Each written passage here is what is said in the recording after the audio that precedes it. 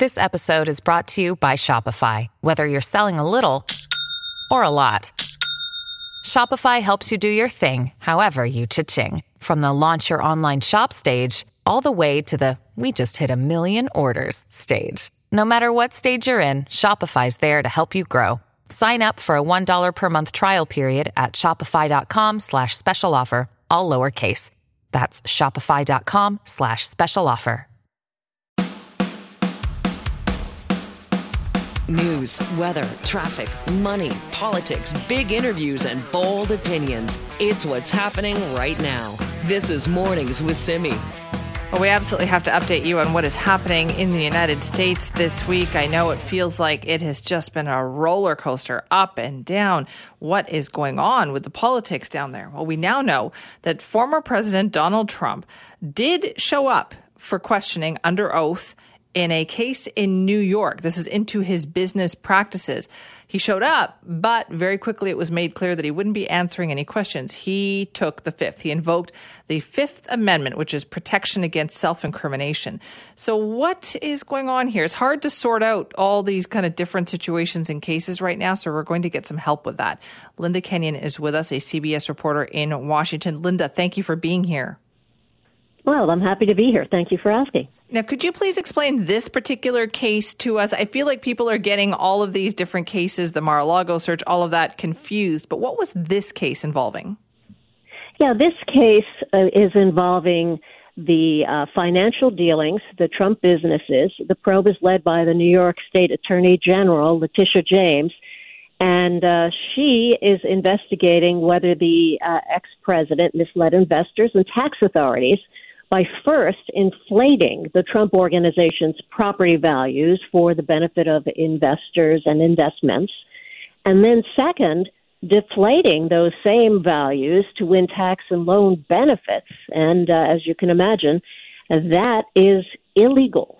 So that is the crux of the investigation, which is being led by Letitia James in New York State.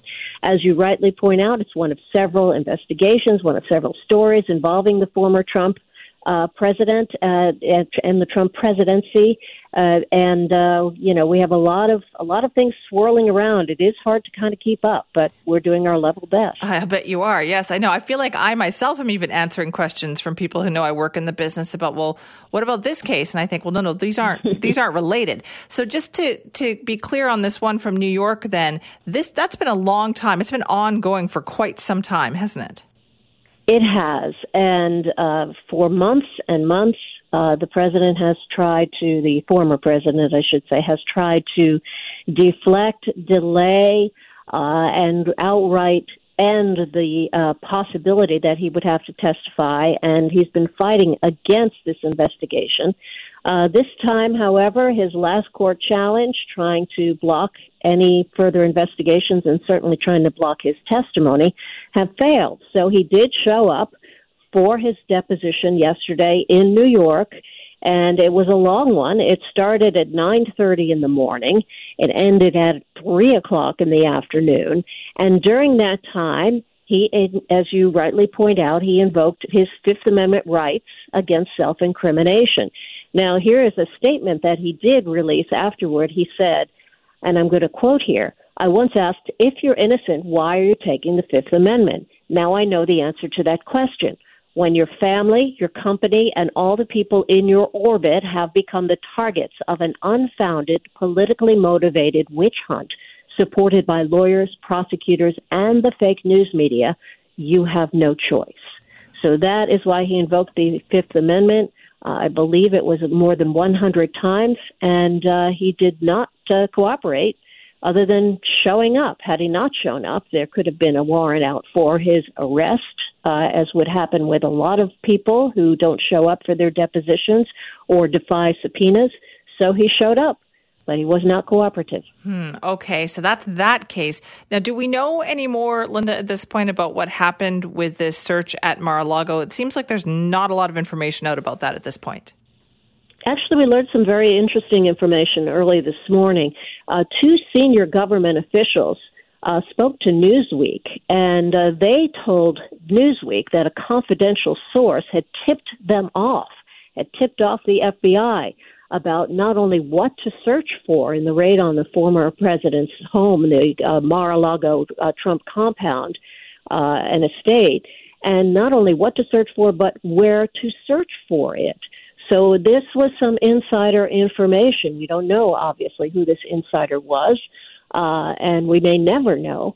But apparently the FBI agents moved in because the president was not turning over information that was believed to be classified that was being stored at his compound.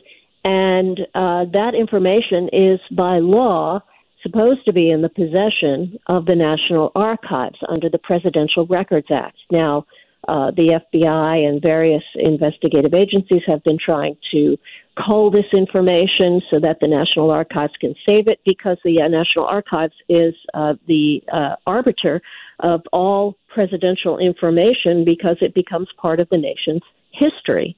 And it belongs to the American people and is stored and saved by the archives.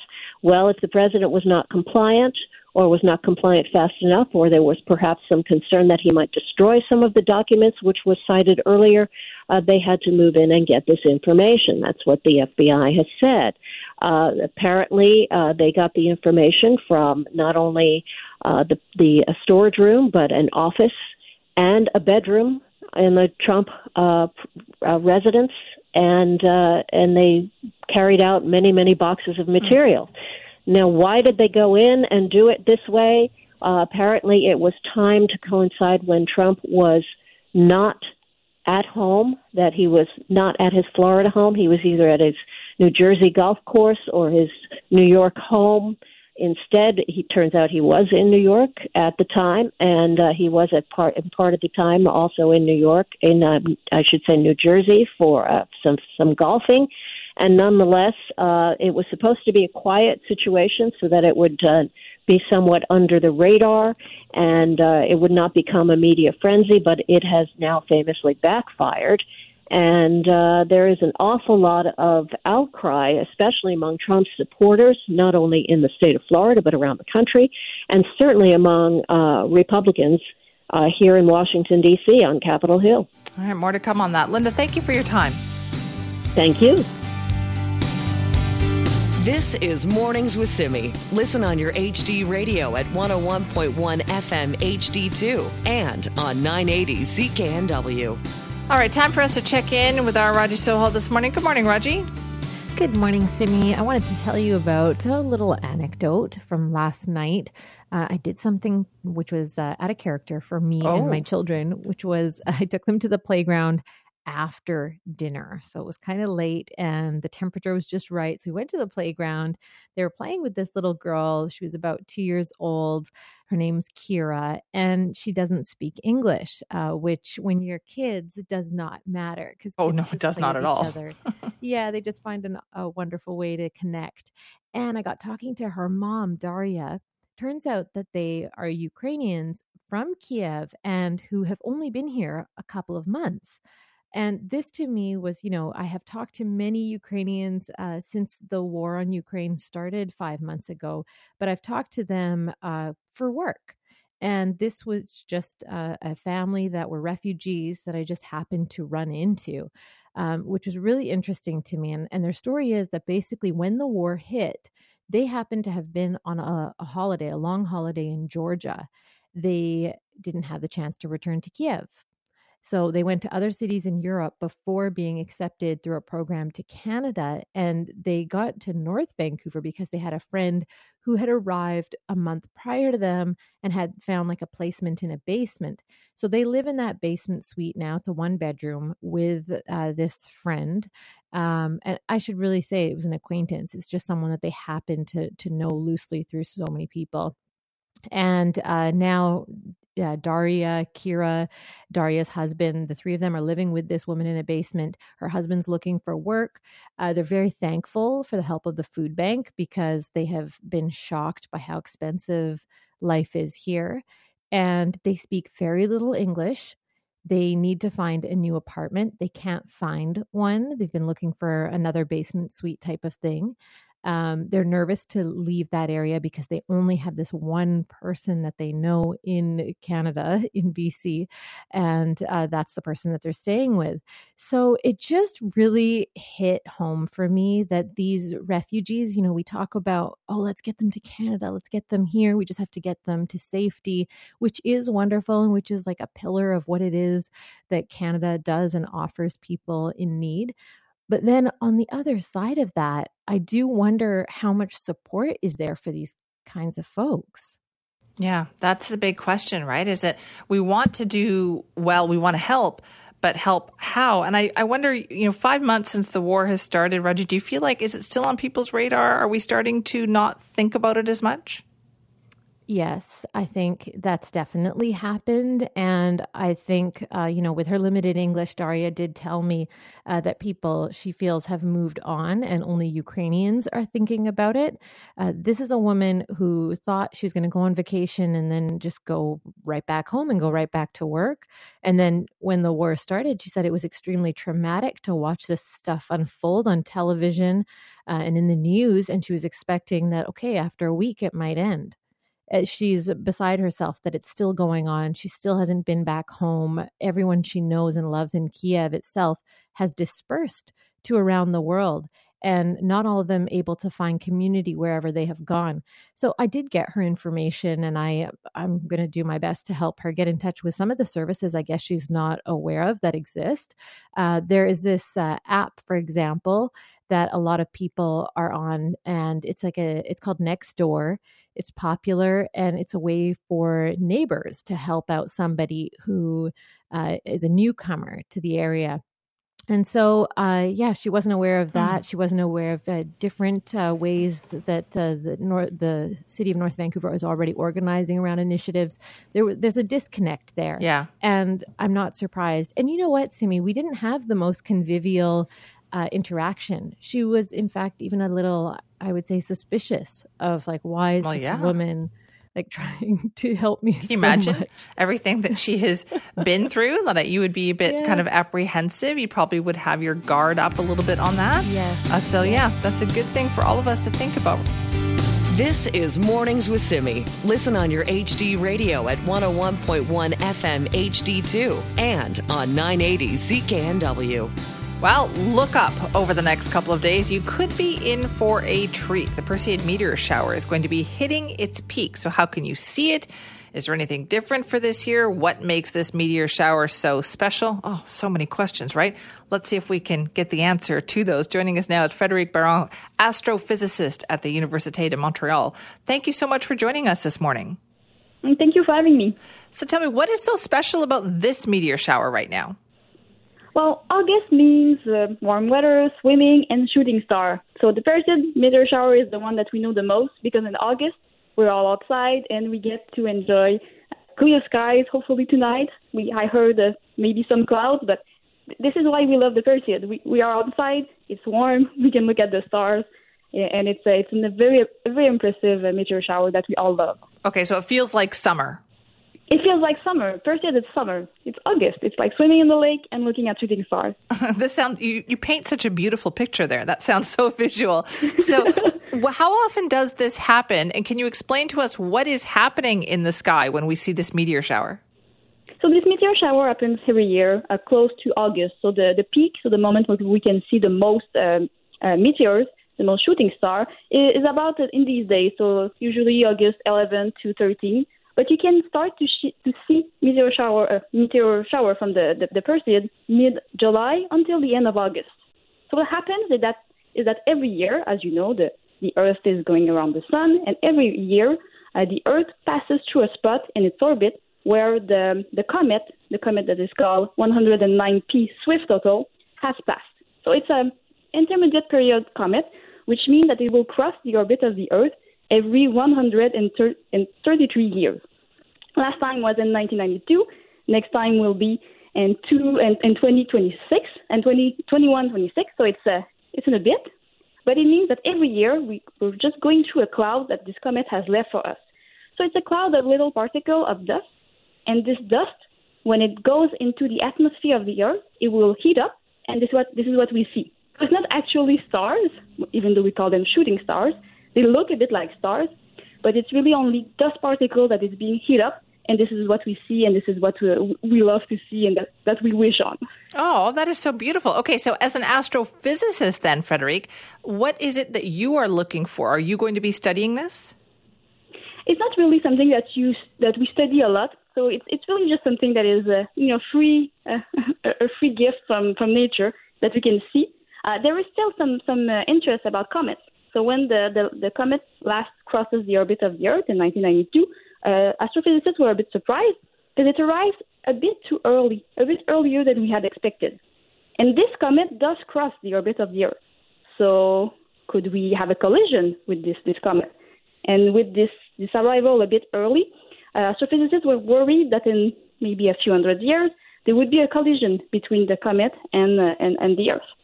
But looking back at the previous observation, they were able to see that no, there's no risk, at least not until for 1,000 years, for this comet to come into collision with the Earth. And that would be quite bad because this comet is about the size of the asteroid that is well known for having disrupted the environment of the dinosaurs. So that would not be a good thing.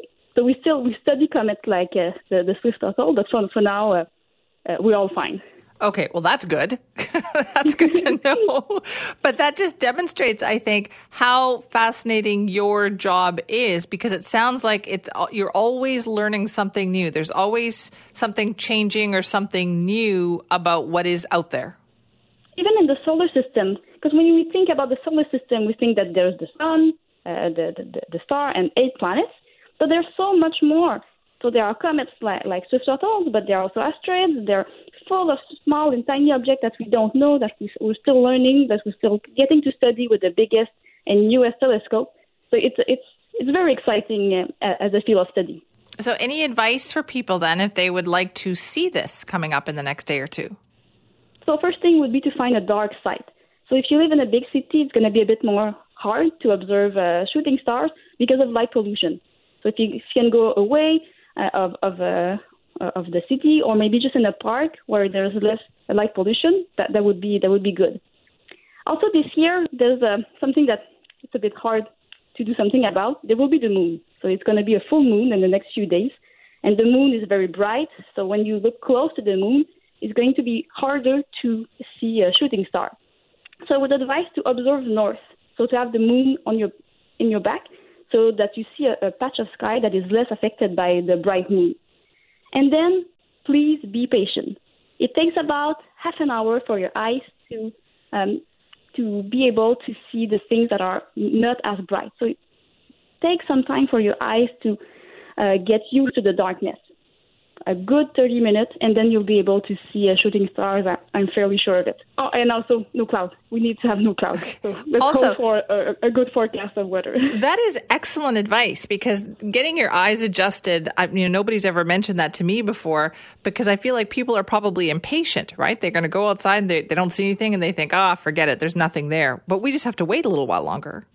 Exactly. So, to find a spot where we can just lie on the ground, look up, north, so not in the direction of the moon, and take your time. It's pretty. It's free. It's there. It's a gift that nature is giving us. Well, you have convinced me. I am going to do that. Thank you so much for your time this morning. Thank you. Appreciate that. That's Frédérique Perron, astrophysicist at the Université de Montréal, talking about the Perseid meteor shower, which August 11th to the 13th, so today and over the next couple of days, will reach its peak. So you can check it out. But excellent advice given there. Put the full moon to your back, because the moon will be bright if there is clear sky, which we should get at some point over the next couple of nights.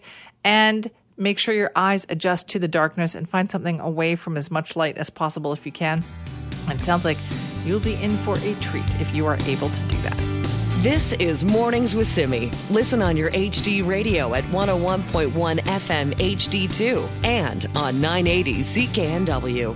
So this week we have been discussing this idea of pharmacists being able to write a prescription or renew a prescription for chronic medication. The idea being this would perhaps lessen the load on family doctors, lessen the stress and anxiety that many patients feel, particularly seniors, if they can't get an appointment or they don't have a family doctor and they really need to get these chronic conditions taken care of. So this idea has been talked about a lot on social media, but we thought, well, how do pharmacists feel about this? Let's find out now. Annette Robinson is with us, past president of the BC Pharmacy Association. Thank you for joining us this morning. Thank you for having me. Good morning. So what do you think about this idea? I think it's a long time coming. BCPHA has had many conversations over the years with this government and previous governments, obviously, about the ability for pharmacists to prescribe for minor ailments like cold sores, uncomplicated urinary tract infections, diaper rash, and perhaps also chronic conditions. So if now isn't the time, when is it? Our system is overloaded. Pharmacists are the medication experts. We know our patients very well. We have access to labs. We have access to their medications, and we are able to assist and prescribe medications if our regulatory system would allow us.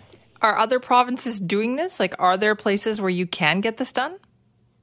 Yes, and one of the big items, I'm also vice chair of the Canadian Pharmacy Association, and what we would really like to see is a harmonized scope. So scope where you have the same service in BC as you would in Alberta, Quebec, Nova Scotia, wherever you go.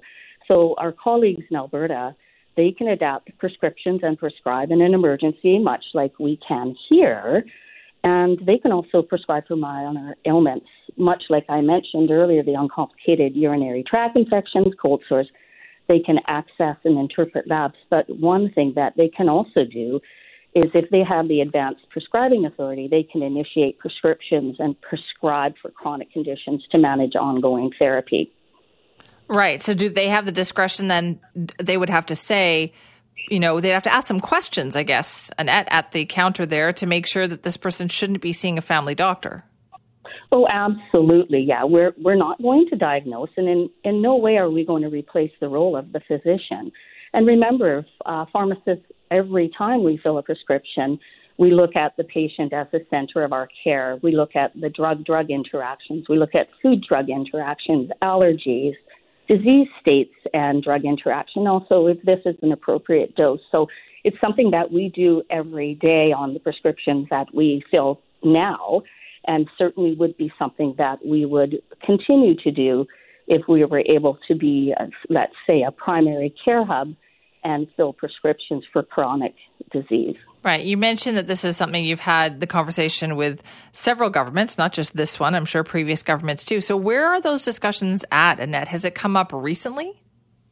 Yes, it's been a continued conversation. I know BCPHA has meetings with the ministry on a very frequent basis, and I do know that this is a topic of conversation. What makes BC unique is its prescribing is written into our Health Act, and so there's a little bit more work. So we need a little time to get that changed, but certainly if the will's there, we can get it done. Would this require more training for pharmacists? Pharmacists have the training that we require right now. However, I would say that we would never want to practice outside of our competency. So some pharmacists may need to be more comfortable with prescribing for, let's say, diabetic medications, but there are some that are already certified diabetes educators who would be very comfortable doing that. So yes, some pharmacists may need additional training, and some would be ready to go right away.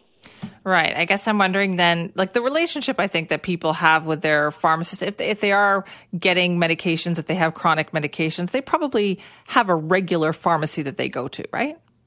Yes, and that it's very important that you do have a professional relationship with your pharmacists and get to know, where they're located, their hours, of course, and have that trust and build that trust so that when it comes time for your medications to be dispensed and to be, let's hope, in the future prescribed, there's a comfort there. Right. Annette, can pharmacists right now, can they renew prescriptions, and what are the limitations of that? Yeah, in BC we have 2 practice policies right now, and so we can renew a prescription. However, there are some restrictions on that. All prescriptions have an expiry date of 1 year from the date that they're written.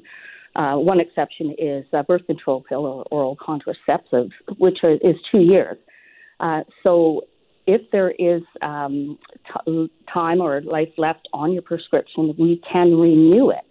But if it's been 1 year, then we cannot do anything else. We cannot initiate a new prescription. The only other practice policy that we have would be emergency supply for continuity of care. But this isn't intended to continue the life of a prescription. It's intended to be a short supply or a small supply to get you in till you can see your physician for a new prescription. Right. Okay. So then you heard obviously the story about the couple in Vancouver Island who put the ad in the paper. They were so desperate to get their prescriptions renewed. What did you think when you heard that? Oh, just very sad and, worried that where our system is at this point, as everyone else is. And I know the government is working extremely hard to try to alleviate the stress on the system and to fix what's broken. However, if pharmacists were able to prescribe for minor ailments, my thoughts are that this would alleviate some of the stress off of the doctors so that they would be able to fit in these patients who have a more complex care needs and more prescriptions. It almost feels like, Annette, what we're talking about here is we need to put more nuance into the system, right? Where you don't need to go to a doctor for everything. We need to also be able to judge when it's appropriate to go to the doctor. Absolutely. And pharmacists can do an assessment, and we can also refer when we feel that we cannot take care of what is in front of us. So certainly there's a lot of nuances, and it's time for change. And if not now, when? That's a good point, too. So do you expect or perhaps anticipate some changes on this front in the next couple of months? My hope is that there will be some changes. Change is hard and it takes time, but certainly is something that we can do. All right. Well, listen, thank you so much for talking to us about it this morning. Thank you for having me. That's Annette Robinson, past president of the BC Pharmacy Association. They are ready, they are willing, and they are able, it sounds like, to take on some of these tasks that are being talked about, even prescribing, a medication, getting a prescription from your pharmacist instead of your doctor for some minor conditions. They do this next door in Alberta. They do this in a few other provinces. Should we be able to do that here? Would you be comfortable with that, I guess, is a good question, too. So, Annette there listed a few things: diaper rash, acne, UTIs, cold sores. Going to your pharmacist and saying, I think I need a prescription for this, rather than visiting your doctor. That's a mind shift that even patients have to make, right? We are used to saying, I should probably go talk to my doctor about this. But are you comfortable with saying, you know what, I'm going to go talk to my pharmacist about this? Would you be willing to make that change?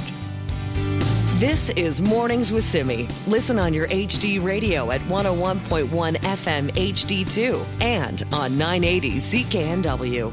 Everybody's hiring, right? It's a great labor market out there. Well, not in every industry, it turns out.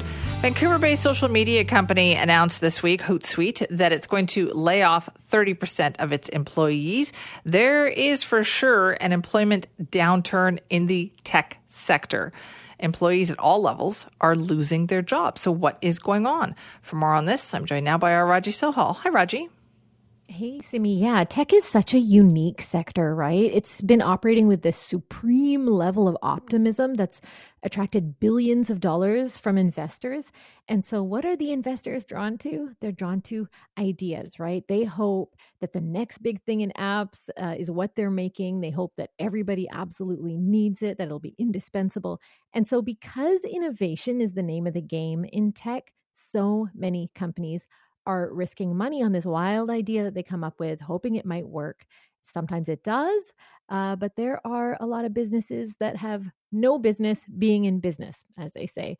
And their core product or service in the tech world could seem like it has legs for the long run, but then turns out after time that, oh, well, people maybe aren't necessarily going to need this service forever.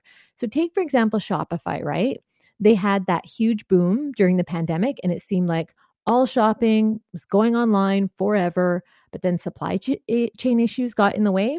And then so did consumer behavior trends around inflation, rising interest rates. So they just let go of hundreds of employees. And now Hootsuite, as you mentioned, this Vancouver company, is letting go of 400 employees. They just announced that yesterday.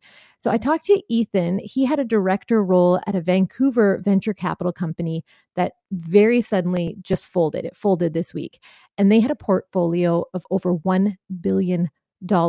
So what that company has done is let people go just like very suddenly, but they have told them, okay, look, we're going to help you out, give you a couple of months pay till you find your next gig, hopefully.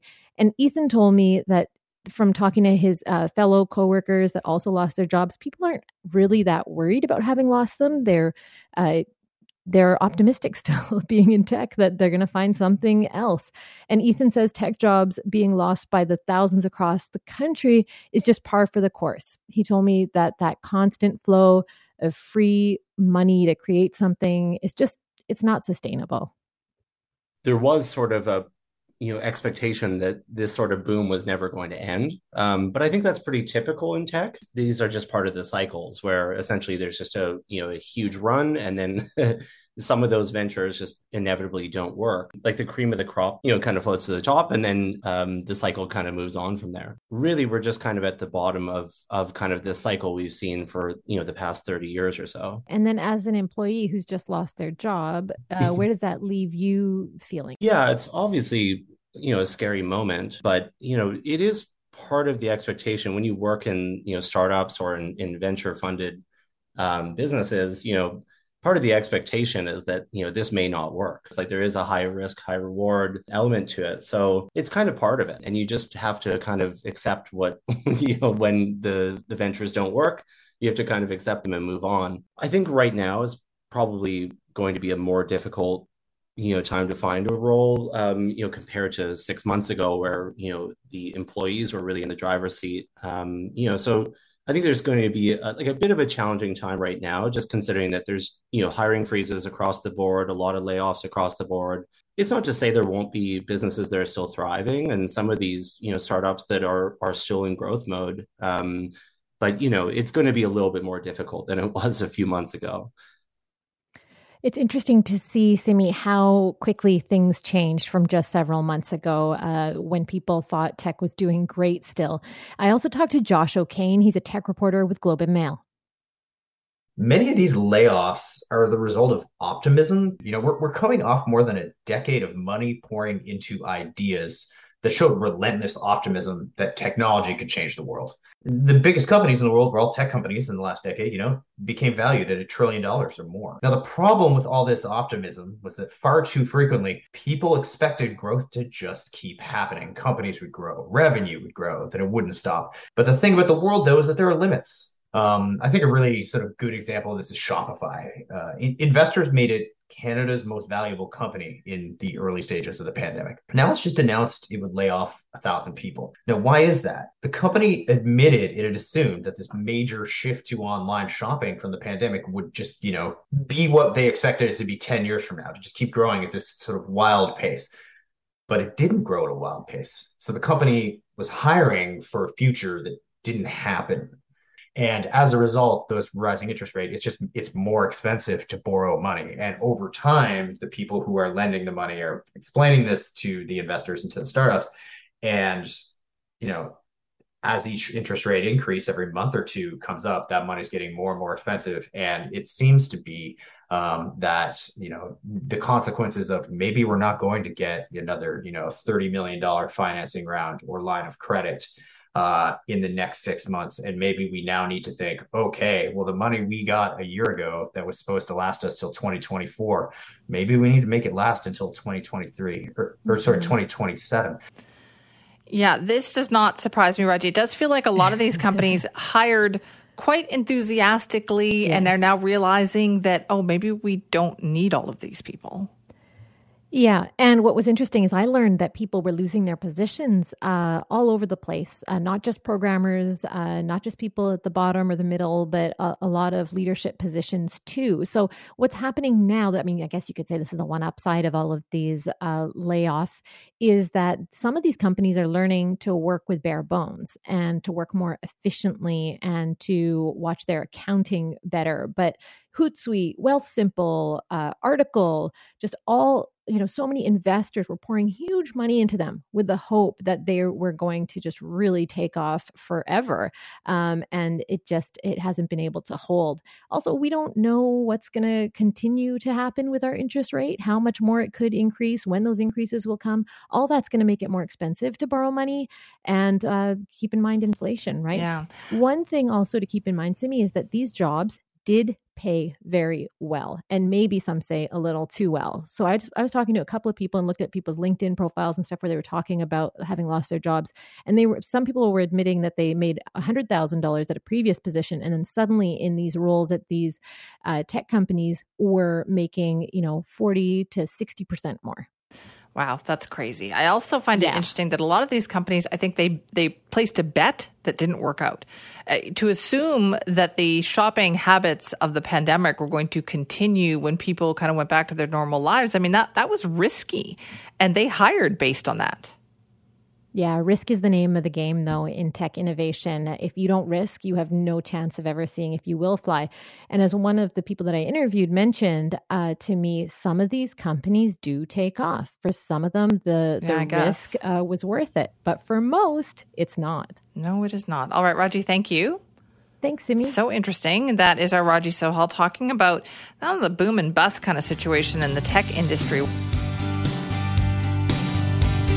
This is Mornings with Simi. Listen on your HD radio at 101.1 FM HD2 and on 980 CKNW.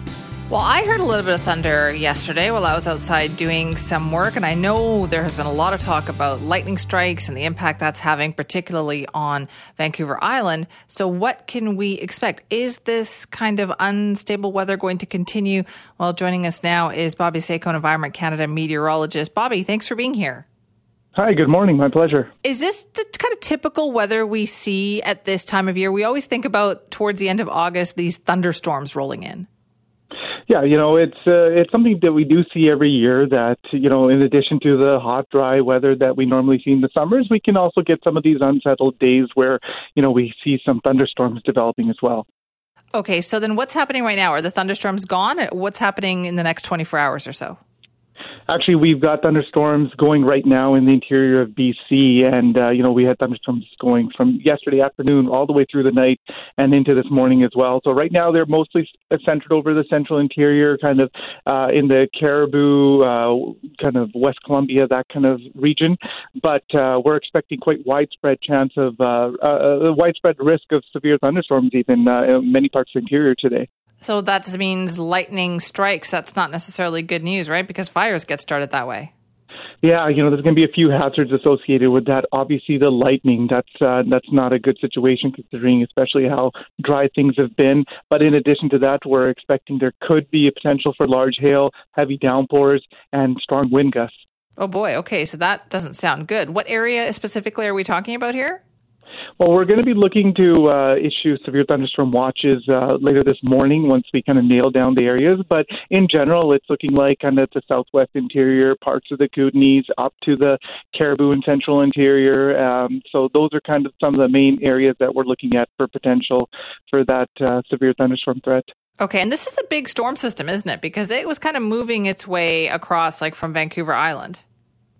Yeah, so we kind of have this upper low system that's kind of centered just offshore right now, and then it's bringing up some southerly subtropical flow from the States, and that's always a dangerous setup for BC because it brings that kind of moist, unstable air up, and obviously with like the heat we've seen over the past week or so, now things are destabilizing. Combined with that moisture, that's quite the perfect setup for getting thunderstorms.